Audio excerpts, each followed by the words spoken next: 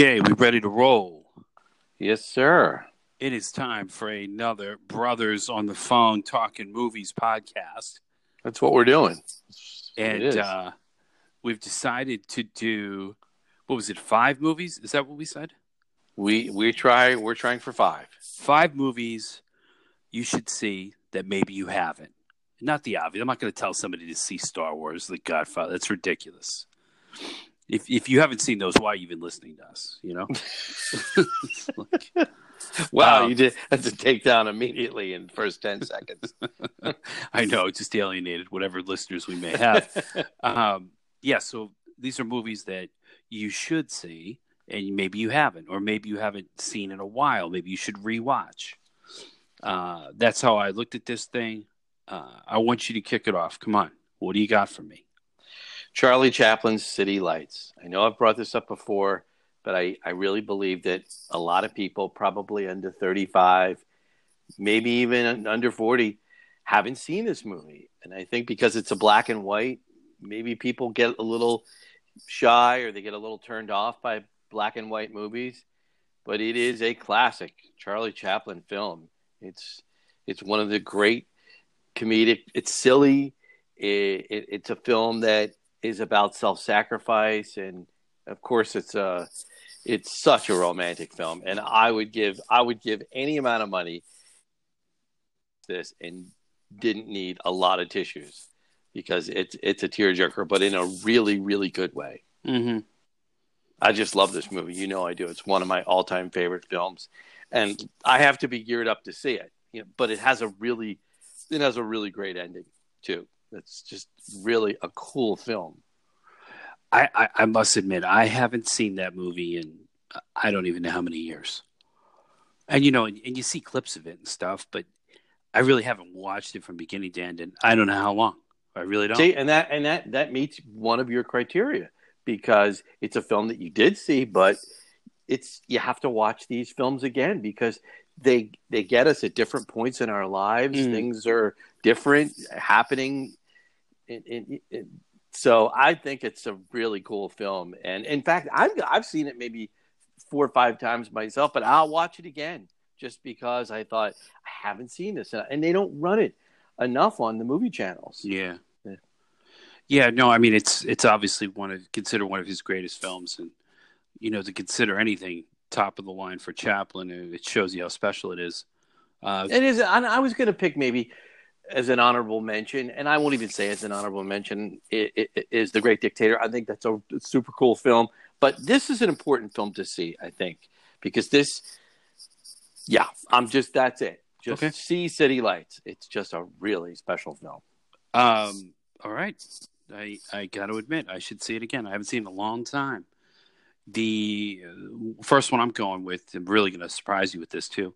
It was actually on TCM the other night. Go figure. And I watched it, and I missed a few minutes of it, and I just sat and watched it, and I said, this is really a good movie.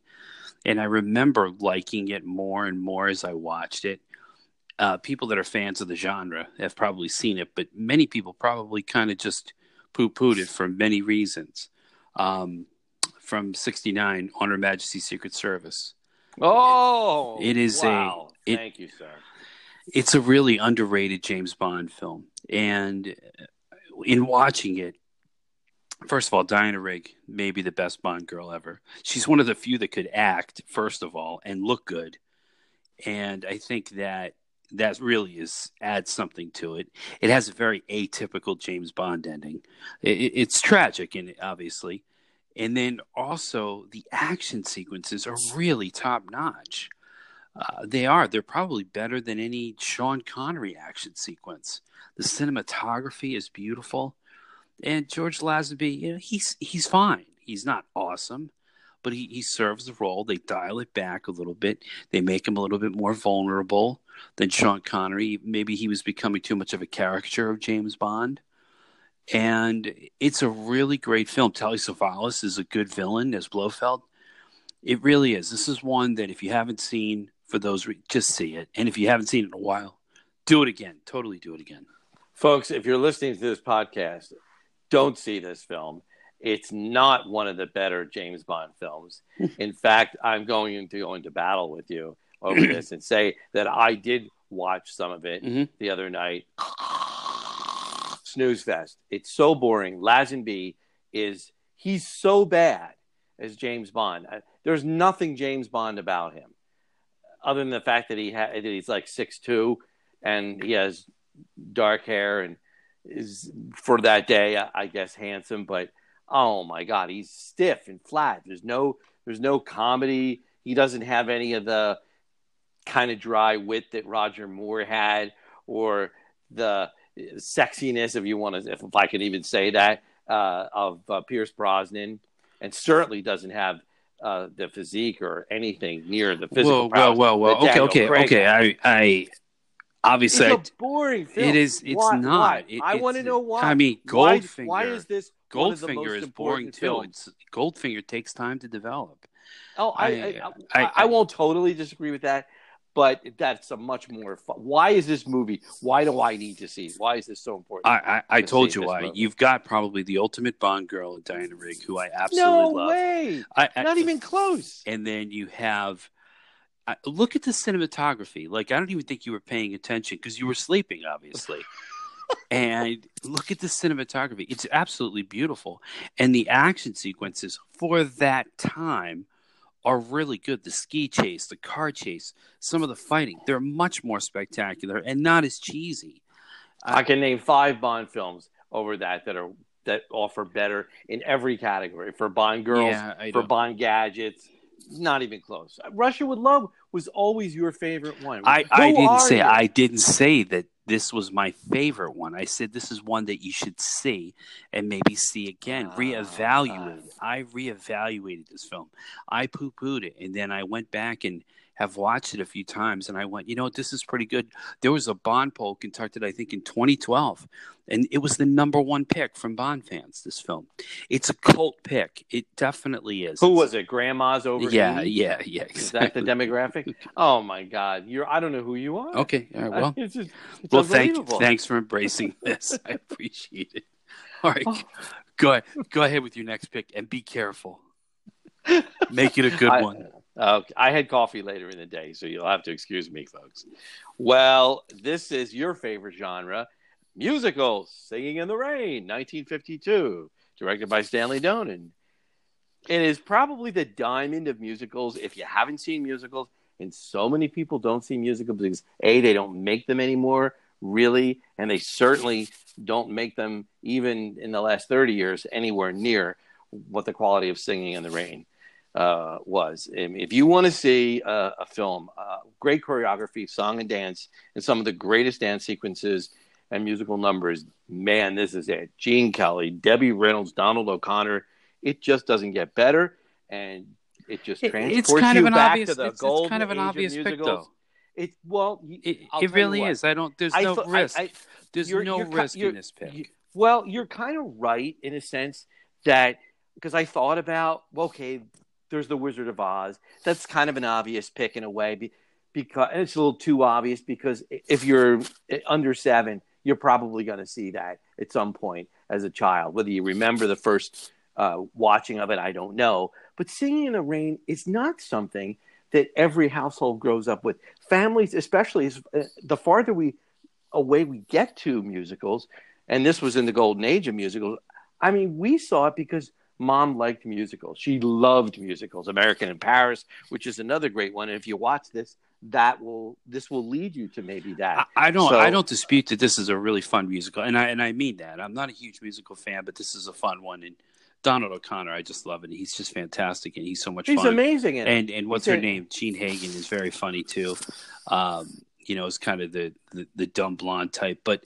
I just, like I said, I think it's kind of an obvious pick. It's in that top tier of musicals. But okay. Yeah, I only say it because there aren't a lot of avenues to really watch classic movies to begin with. Mm-hmm. We know where they are and where we can find classic movies, but it's not easy. And they don't run musicals all the time. They don't run them enough. And it's happy. And we need more cheerful, happy, silly, fun. And plus the fact, it's cool because you get to see the transition a little bit without giving away too much of the plot from silent era to the talkie So I Okay. highly recommend. I know, and I I know highly you love this recommend film, this. and I just think it's a bit of an obvious pick, but okay. And it's a gateway film because I wanted to lead you to other great musicals like American in Paris and Oklahoma. I mean, there's some Meet Me in St. Louis. There's a lot of great films, but I think this one people can handle this, and if Mhm. they can't handle this, they can certainly see That's Entertainment, the original one, part two, part three. They're all fun, Yeah, but yeah. this Well, I mean, one they obviously get capture you really there. the great moments. I followed the rules of this podcast, unlike you, who picked an obvious musical, one of the greatest. And that's why we all have opinions, folks. So You're I went. jealous. I went to a film from 1984. This film was a cult film the minute it was released because it was not going to be a big film insofar as box office. It's a neat story, and it's called Repo Man. It stars Emilio Estevez and Harry Dean Stanton. And I don't even know how to describe this film. Like I said, cult film the day it was released. It's part comedy, it's part adventure, it's part sci-fi. It just throws the rule book right out. It's about a young punk rocker and Emilio Estevez who joins up with this grizzled car repo man Harry Dean Stanton, and they repossess cars, and it's all the things that they get involved with. And one of the cars they happen to be tracking may have a connection to extraterrestrial aliens. But there's some really funny comedy in there that kind of pokes fun at, the crazy 80s consumerism, mass consumerism that goes on. Everything that they consume in their bodies has a name. For instance, if they're drinking something, it says beverage, or if they're eating something in a can, it says food. It is very funny. And Emilio Estevez, who's not somebody I really care for, is perfectly suited for this role. He plays the punk rocker really well. Harry Dean Stanton is really good in this too. He's such an out there kind of guy, and he's perfect for such an out there kind of film. It's a lot of fun. The soundtrack's really cool too because it assembles a lot of really great late 70s and early 80s punk rock and alternative artists, and it really lends itself to the film. And I think this is a good pick, even though I can't remember this film. Maybe I've seen parts of it. I never saw the whole thing all the way through, but it's certainly, if you're looking at all the films, the 10 or 11 films that we picked, I don't have anything that represents that time period. So that's kind of a nice time capsule. So I like that pick, and maybe I'll like the film. It wasn't something I was attracted to, but go ahead. yeah, You yeah. I were on a mean, roll. like I said, it's a cult film. It's not one that you're going to see and it's going to gross $200 million. It's a film that you got to sit there, you got to watch. You have to be in the mood for it, and you have to suspend all disbelief. It's a wacky film. Do you think does this film qualify as a black comedy? Oh yeah. Oh, definitely. Oh yeah. Okay. Yeah. Absolutely. Yeah. Like I said, there's the comedy is really is underlying throughout this whole film, but there's elements of sci-fi and adventure and car chases and violence, but it's still a funny film in many ways. So I definitely recommend seeing it. Cool. I think it's That's a good time. You won't see anything like it. And it's very much of that period of time, but it still holds up because it's so out there. I'm gonna revisit this. I am. You should. I'm gonna give it a chance. You should. All right, that's good. I went really very serious on this next pick, Schindler's List. I was actually not my first thought. I was between Schindler's List or Guess Who's Coming to Dinner, because these are films that I think maybe people haven't seen. Certainly, Guess Who's Coming to Dinner. I would say that's a certain demographic, and that certainly talked a lot about. I mean, that was all about the interracial marriage of a couple, and just how that sort of evolves and how they tell their parents. But I just thought somehow I think Schindler's List just kind of it hits me in a different way. I think that it should be shown in schools, and I realize that it's a tough theme, certainly because of the time period of World War II, the Nazis. I realize you can't show that to young children, but certainly to high school students. I don't know. I just think that there's a lot of people that really should see this story. It's a true story of the German industrialist Oskar Schindler, and what an amazing transformation his character goes through. I mean, it's a real person. He's a real person. It's just a an amazing film, and as sad and as melancholy as it is, because it is true, the events that happen, at the same time, it has an upbeat, it has a hopeful ending, and I just think it's just something that people should see. His character goes through an amazing change in the film, which makes it such an interesting film to watch. And as I remember correctly, when it aired on television, Steven Spielberg made a deal with the networks that it would be commercial free. So I strongly recommend this film. I mean, you have to really be up for it. I mean, it was very successful in its time, especially for the subject matter. I mean, I'm sure the film probably grossed 150, $200 million, which a film of that subject matter probably would never have grossed that type of money. But do people still watch it? Are people still viewing it today? I wonder. And so therefore, I say that the pick is an interesting pick. I don't know that people are watching it today. I don't. It's a good question. I don't know. Again, this is not something that you see every day. But Steven Spielberg got this made because he made amazing hits like Jaws and E.T. and Raiders of the Lost Ark. I mean, he was the king of major epic blockbuster films, and they gave him, what was it, $20 million or whatever it cost to make this film. And I don't think they wanted to do it, but they didn't have much choice. But it ended up being pretty successful. So I just think that, and he won Best Director finally for Schindler's List. Yeah, I mean, it's obviously a very brave film, and not too many directors could pull it off like he did. So, yeah, I mean, I would recommend to anyone. If you want to see acting, Ralph Fiennes. Yeah. If you're a fan of Ralph Fiennes, whoa, he's scary in this.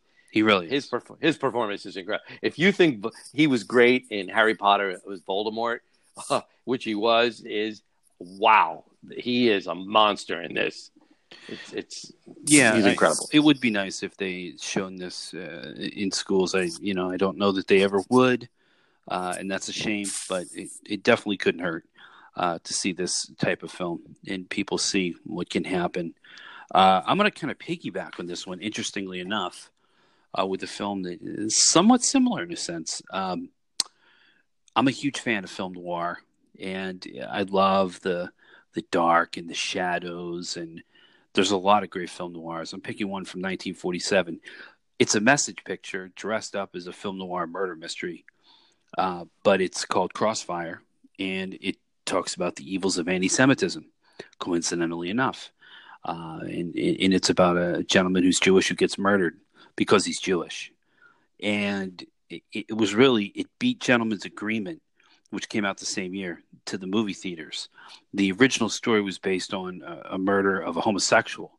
And I think the producers just felt Hollywood and the public weren't quite ready for that yet. So they toned it down to a more relevant theme at that time of anti-Semitism, especially post-war. It's a really neat film. It just shows what happens at night, and none of it is any good. And the darkness and all the shadows. I saw this film. I had never seen this film. You recommended this film to me. You said you've got to see it. I love Robert Young is great in it. Robert Ryan is whoa, he's evil. Totally sinister. I mean, he was nominated for Academy Award in his performance, and it was a performance I think that dogged him almost his whole career because he was so not that guy, and he couldn't escape that performance.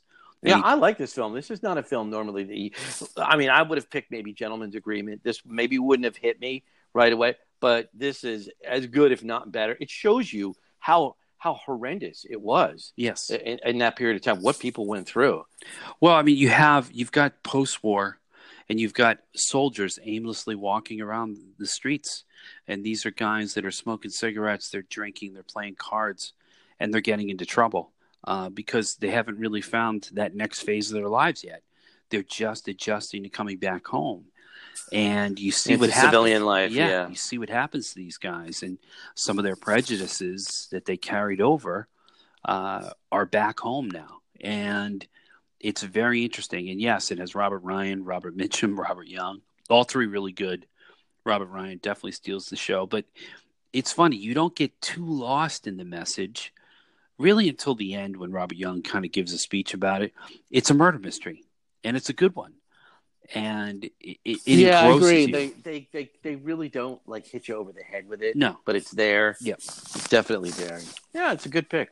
Thanks. I like that. Thank yeah, you. I like Thank that. you. It's Thank good. you. In fact, it makes me want to watch it again. Yeah. Because I think I saw it and I was a little bit sleepy. It was later at night, and so I should just DVR it or just watch it again. Totally. Yeah, it's a good pick. Well, I can certainly pick us up a little bit, maybe with. This was really I was really between two different movies. I have to say, Mr. Smith Goes to Washington, the 1939 Frank Capra film. It's 80 years old this year. I love this film because there's not enough of these films that are made about characters that are idealistic and see the world in such an inspiring way. And when they believe something and they're passionate about an idea or their cause, they don't give up. And Jefferson Smith, the character that Jimmy Stewart plays, just personifies that character. I was actually going to mention, and this is an honorable mention, the movie Rudy, which I think I remember when I very first saw it and thinking, wow, talk about an indomitable spirit, somebody that just doesn't give up, that presses on against all odds. Not that movie, just the phrase. Yes. I have to say that this movie it just makes you think, like, are there people really like this that exist in the world? And I think there are, but it's just cool, I think, for people to see. It made me think like anything is possible. So I think it's and Jimmy Stewart is just terrific in this film. I think he should have won the Academy Award for this film and not Philadelphia Story. Yeah, even though he was great in that. I do. We've talked about that before. I do believe that Robert Donat, who won for Goodbye, Mr. Chips, deserved it in 1939. But I would say that Jimmy Stewart was an excellent second choice for me. And yeah, his performance in Philadelphia Story is fun. I imagine it was probably a reward because they felt that maybe they messed it up at 39. I don't know. He was delivering so many good performances at that point. Yeah, I mean, it's certainly a good pick. We need something like that in today's world. Frank Capra, always with the messages in his films. I'm not a huge Frank Capra fan. I don't always care for the messages. Sometimes I think they're heavy-handed, but I respect it, and it is a good film. It does draw you in, and you really do care about that character. You really do. When you see him, he can barely stand, and you feel for him. So, okay. And how many films we see Robert De Niro change his look and lose 50 pounds, gains 50 pounds. The same thing with so many. Christian Bale, he does this. He always loses a ton of weight. But this film, how many actors could you think of that lost their voice while they were filming the movie? And Jimmy Stewart actually loses his voice while he's doing the filibuster. Yeah, well, it adds to the authenticity of the film. I don't know that I'm a huge fan of the filibuster, though, so that's why I may have an issue with this film. But that's up for another time. I'm going to go to 1981. This is just funny, flat out funny movie. Definitely under the radar. I think a lot of people never saw this film. I really recommend seeing it. It is just silly. There's no message here. You just want to sit and laugh, and you should laugh. It's Used Cars, directed by Robert Zemeckis and executive produced by Steven Spielberg. I like this pick. It's not trying to be an important comedy. It's not trying to be anything other than just ridiculous. And I think that's why I love it. It's absolutely ridiculous. And everyone is in it. And they're playing it to the hilt. Kurt Russell has never been better. And he's an underrated actor. I've always felt he was. He plays a smarmy used car guy, but you like him. And Jack Warden is hilarious in two roles. He's fantastic. Royal Fuchs. He is Royal Fuchs. And it just shows his range. Here's a guy that played a lot of serious roles, but he was really great in this. He had great hair, great sideburns. Give me great sideburns. I'll love it. It's the old story. I mean, they picked a very fine actor to play a comedic role, not a comedian. No. and Jack Warden proves it. He is definitely overlooked and underrated. I like this film a lot. I was going to pick a silly film. I was going to pick a Caddyshack, but I figured you're going to have that covered. I just had faith that you would have this covered. Caddyshack's too obvious. That's like I said. I tried to pick things that weren't obvious. Well, now you're right, but I was just flying recently back from Nashville, and there was a couple sitting next to me on the plane, and Southwest had about maybe 5 or 6 movies that you could watch. And one of them was Caddyshack. And they must have been, I would say, in their late 20s. And they were debating which film to watch. And they were looking at a little trailer of Caddyshack. And I thought, if you guys want to laugh, this is the film if you haven't seen it. And they said, yeah, we heard really good things about it. So they were terrorists. They were obviously sleeper cells. You should have immediately reported them. That's just un-American. It's un-American. Oh. Absolutely, just disgusting. But Gerrit Graham is great in this too. He practically steals the movie as Jeff, maybe the most superstitious character in the history of film. He is great in that movie. He is. He's hilarious. Rudy, I'm not getting into a red car. It's a red car, Rudy. It's just fantastic. It's so silly. Lenny and Squiggy are in it. They're funny. Like I said, totally silly, totally ridiculous. Worth seeing. You're gonna love it. You're gonna laugh out loud. That's a really okay. Yeah, we needed a silly pick. I'm with you on that, and that's overlooked. This film is overlooked. Totally. I think this is an important silly comedy to see. It really is. Well, you're not going to get a silly comedy out of me. My last pick is going to be Rear Window, and I wasn't debating this at all because certainly it's in the AFI's 100 greatest films of all time. Not that was a criteria, but it was cool to see that it's pretty high up on the list. I think this movie's really, when I first saw it, I didn't think about the perspective of the film that we're seeing it through the main character, but we also get to see it and make a judgment from our own eyes as well. And it juxtaposes, it's back and forth, which makes it really fun to watch. And I think it's maybe Alfred Hitchcock's one of his greatest masterpieces. We get to do something. We get to be voyeuristic, which is just something that it's not necessarily the most flattering thing to admit, but I think it's something that we all think about as human beings. And certainly Hitchcock was somebody that played on our fears, and he would show kind of the worst side of humanity. So I think this is it's a fun film. It's comedic. There's certainly romance in it, and it's full of suspense and mystery. And I love it, and I can't get enough of it. Every time they show it in one of the art festivals, I go to see it because it's so cool to see it on the big screen. It's a really good movie. I can't argue that. I think it's kind of and it's a two-shot film. It's a no risk pick though. I don't think you're pushing it is. It's a great film. I always had one problem with this film. What? One problem is I never really fully bought Grace Kelly and Jimmy Stewart. I think because of the age difference. I think the age difference. I'm not even basing it on the looks because that's something different. They never felt that much of a couple to me. Well, I think there was a resistance on Jimmy Stewart's character, which is, I think, part of the fact that that's who his character was, and he did a great job of ignoring her advances in the film. Pardon me. So it kind of makes you feel like, it's not a great matchup, the two of them, but really she's the one that's more stuck on him and wants that relationship more than he does. But when I saw it again, Laura, I'll tell you what really hit me. It was that it's a two-shot film, that we're looking at it. We're looking at all the lives and all the happenings of people in the different apartment buildings without giving too much of the film away. And, of course, we see the inside of where Jimmy Stewart and Grace Kelly are. Like I said, it's an inarguable pick. It's a great film. I think it's a no risk. If you had said Rope, I would have been more fascinated with that pick because I don't think a lot of people are. That's not going to be a lot of people's cup of tea. I wouldn't think that.